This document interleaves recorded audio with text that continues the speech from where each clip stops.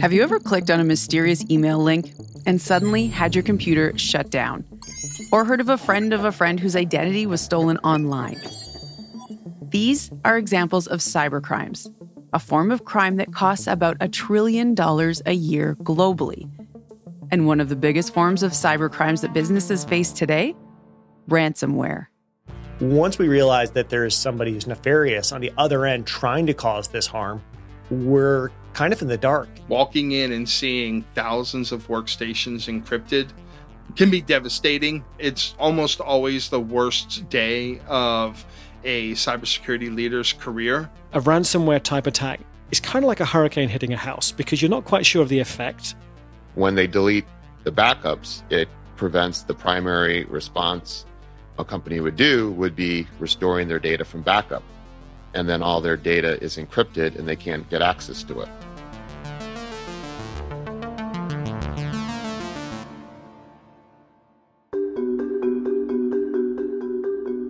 This is Speed to Modern Tech, an original podcast from KPMG. I'm Tori Weldon. Each episode will bring you a problem many businesses are facing and the story of how technology was used to tackle it. Today, the technological challenge of managing fallout from ransomware attacks and how businesses can steel themselves.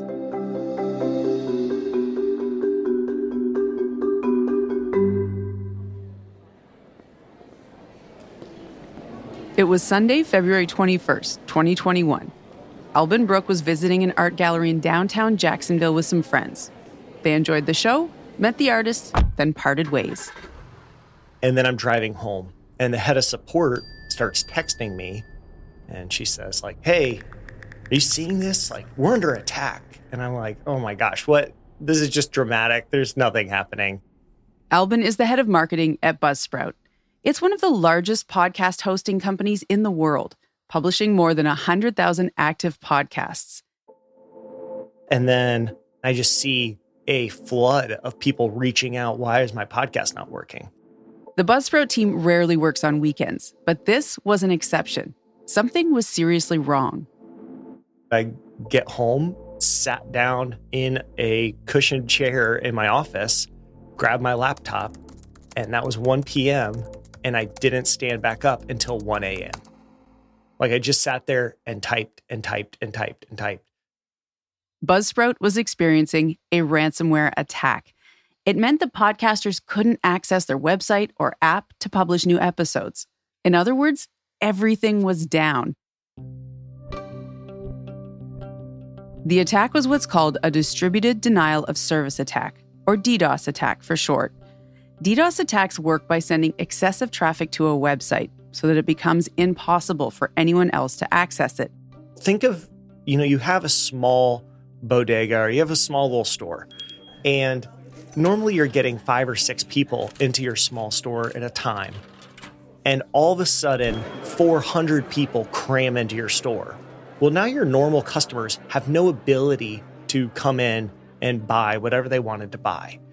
And that's pretty much what had happened to us, that all of a sudden we just had so many people requesting our podcasts, episodes, the Buzzsprout site, the Buzzsprout app, everything was just completely flooded.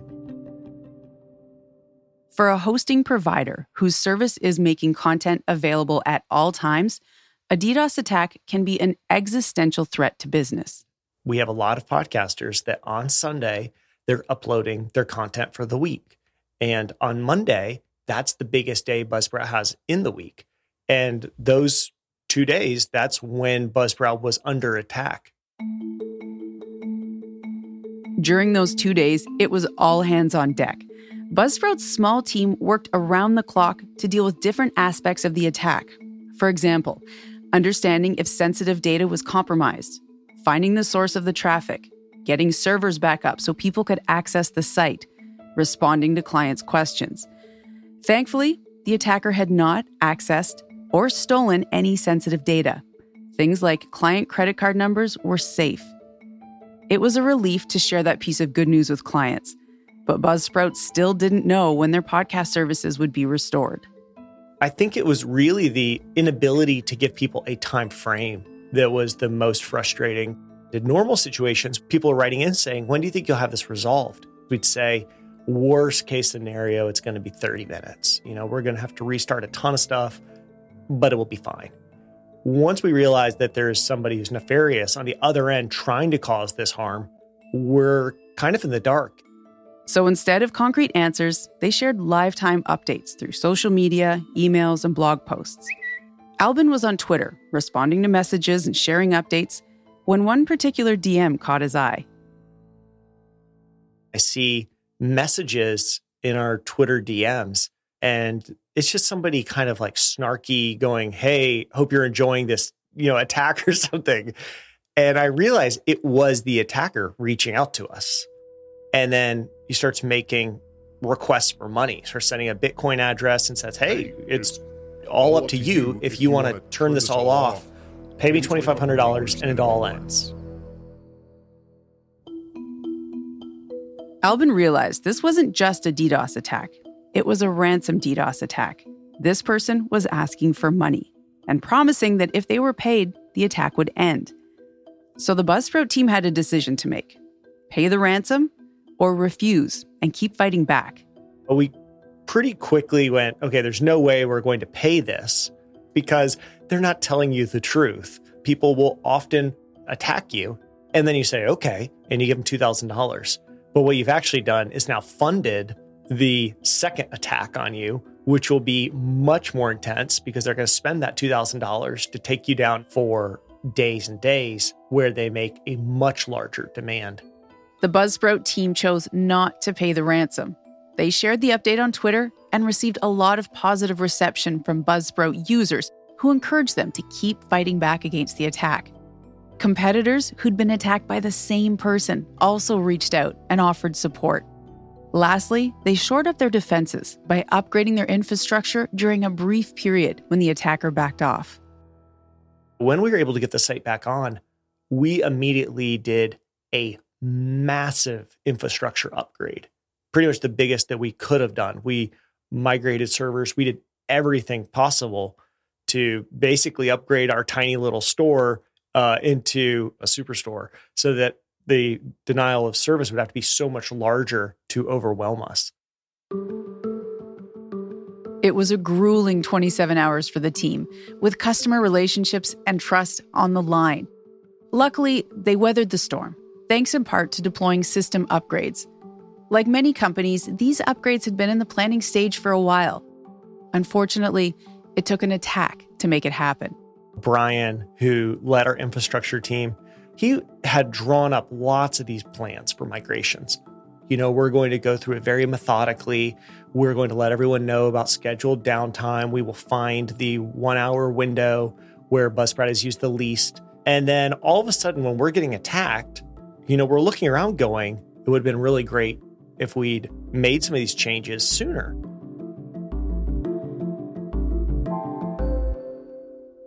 The ransom DDoS attack Buzzsprout experienced is just one type of ransomware attack. Attacks can take a number of different forms, and for businesses, this makes it even harder to prepare, especially as they continue to change and evolve. Ransomware is generally defined as anything that prevents you from accessing your systems or tools or data. That's Alan Liska, a US-based cybersecurity expert. He's spent more than 2 decades in the business and has seen a real evolution in what constitutes ransomware.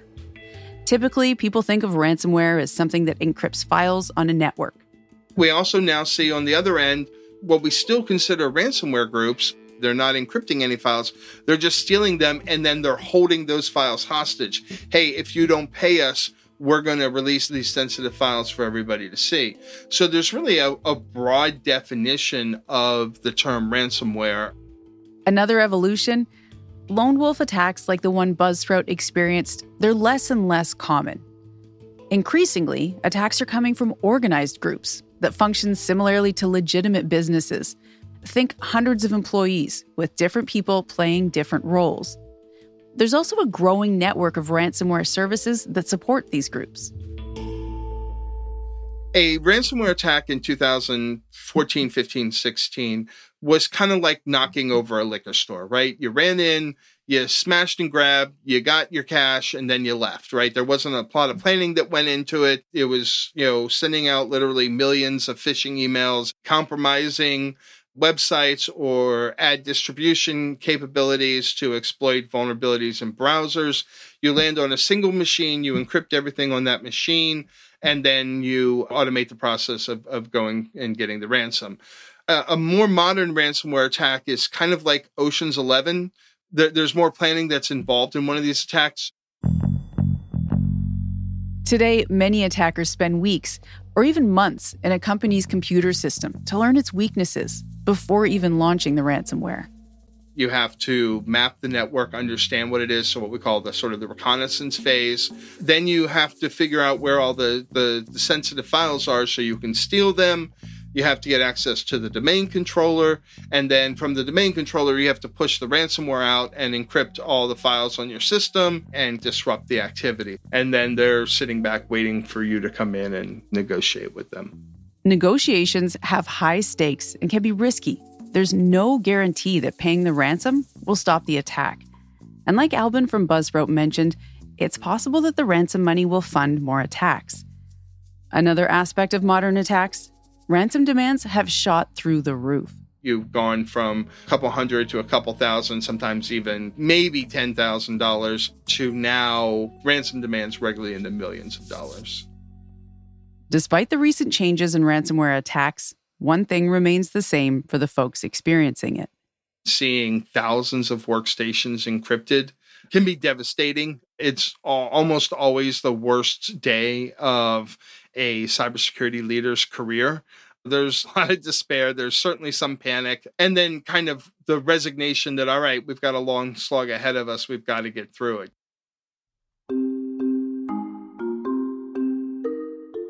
Globally, cybercrime costs about $1 trillion a year. $1 trillion. That's 50% more than what was predicted back in 2018. And on an individual level for businesses, ransomware attacks can be devastating. Sometimes the damage takes months to repair, and worst case, they can even force a business to close. But dealing with a ransomware attack isn't a one-and-done solution. There's a series of strategic decisions, processes, and technology upgrades. So how do companies respond to attacks in the moment and recover their business? And how can they protect themselves against future ransomware attempts, especially as attacks become more and more sophisticated? A ransomware type attack is kind of like a hurricane hitting a house because you're not quite sure of the effect, and it depends to a significant degree on how much of a blow you get from the hurricane as it comes through. There's a big difference between a tropical storm and a Category 5. That's Jason Howard-Grau. He's a managing director at KPMG in the cybersecurity practice. With over a decade of experience in the industry, Jason has seen how hard it can be for business leaders to think clearly when a ransomware attack or hurricane rips through. So often it's a bit of shock, and then it's confusion, and then it's a little bit of panic, and then you follow up with an urgent, immediate need for, I need to know what's going on. I need to understand how this has happened. I need to know what are we doing about it? How quickly can we recover? And all those things actually tend to jam up the poor single IT team who are desperately trying to figure out what's going on. That's where Jason and his team come in, to support the decision-making processes and manage the IT operations.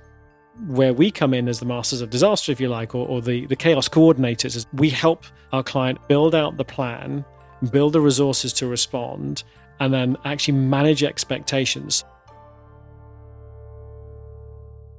According to Jason, ransomware attacks are always a surprise and always cause panic. So when his team was called to help a global manufacturing company respond to a severe ransomware attack, they were prepared for the worst. An easy way to describe how messy it was is it was Christmas time in Chicago, and the systems to turn on the heat were down. That's how messy it was. That's Marcus Breakwood, Jason's colleague and fellow cybersecurity expert at KPMG. He stepped in as IT director during the recovery process. One of the first challenges he had to overcome, the sheer number of different IT systems involved. The company facing the ransomware attack had recently acquired several smaller companies. This created a patchwork of IT systems on different standards with different levels of security. The patchwork presented vulnerabilities for the attackers. Vulnerabilities the client wasn't even aware of. They had probably grown through 60 acquisitions of small and medium businesses and had never truly invested in an IT to bring them together on standard and secure platforms. And those attackers found the vulnerabilities, escalated their path to being able to access the entire company. These vulnerabilities allowed the attackers to carry out a long reconnaissance period, undetected. They scanned the system for at least 90 days. Then, they gained administrator access to the entire company and waited until a long weekend to encrypt all the data. This meant it took a long time for the company to even realize what was happening. To boot, the attackers also deleted most of the company backups. Recovering data would mean stringing together backups from hundreds of different sources across the patchwork of systems. When they delete the backups, it prevents the primary response a company would do would be restoring their data from backup. So they've got no backups to restore from, and then all their data is encrypted and they can't get access to it. So at this point, they're unable to process orders, ship product, report their financials. Based on policy and principle, the company decided they would not pay the ransom. So where to start? And how to unlock the business? Marcus and Jason built a plan of recovery that had 3 phases: reach business as acceptable stage, return to business as usual, and finally, help the business systems be as secure as possible. The first thing you want to do is communicate. So what we did is we set up a directory with usernames and passwords and email. And it's brand new users, brand new passwords, brand new email, because what they had before was completely encrypted and down. And this allowed the client to both email within the company, email their clients, email their suppliers, and just have basic communication. Even though their other systems weren't running, they could use paper record keeping. This meant the company could continue communicating and doing business with their clients. Marcus's team also ensured that the attacker was booted out of this system, flagged possible points of entry, and put controls in place to stop re-entry. This is like making sure doors and windows are closed when the hurricane is still happening. I don't get any water in, the wind, it's not open to the elements, people can't just walk into my house. And then you have to start thinking about, what's my priority? Do I care about my kitchen? Do I care about my bathroom? Am I worried about bedrooms first? What's the most important things for me in my house? This is like deciding which systems are most essential to restore first. We had to get agreement with the C-suite on what systems they needed to run their business for, I'd say, the next 2 to 3 months. Company leaders agreed the most essential system was the financial ERP, their enterprise resource planning system. It's used to manage day-to-day business activities like accounting and supply chain operations. The ERP was especially critical because without it, the client wouldn't be able to file its 10K annual report with the Security and Exchange Commission, essentially their annual report to investors. The ERP needed to be running again within just a matter of weeks. At the same time, Marcus needed to restore as much data as possible. This was a challenging process since the attackers had deleted most of the soft backups. But luckily, one server was taken offline for maintenance just before the attack. It housed some key data that Marcus's team were able to recover. With those important tasks underway, Marcus and Jason moved on to business as usual, and business transformed. After we brought this client to a business as acceptable state, they needed to transform and run their IT in a safe way that would work for all their acquired companies. And we put together a bet on where they wanted to invest to build a more secure IT. And that bet was in Microsoft Azure. They leveraged all the security products Microsoft offers within Azure and created a hardened Microsoft Azure cloud. Then, they extended all those security controls to the disparate data centers at the acquired companies. This brought security and visibility across the organization. Finally, the systems had the same security standards. After several months of hard work, it was business as usual and transformed to be more robust against future attacks. The best thing organizations can do is plan for an attack like this and ensure that they are building the right capabilities and have some playbooks defined and tested so that they understand what can they accept from a risk perspective for something like this to occur. Because unfortunately, it isn't a question of if, it's more likely a question of when.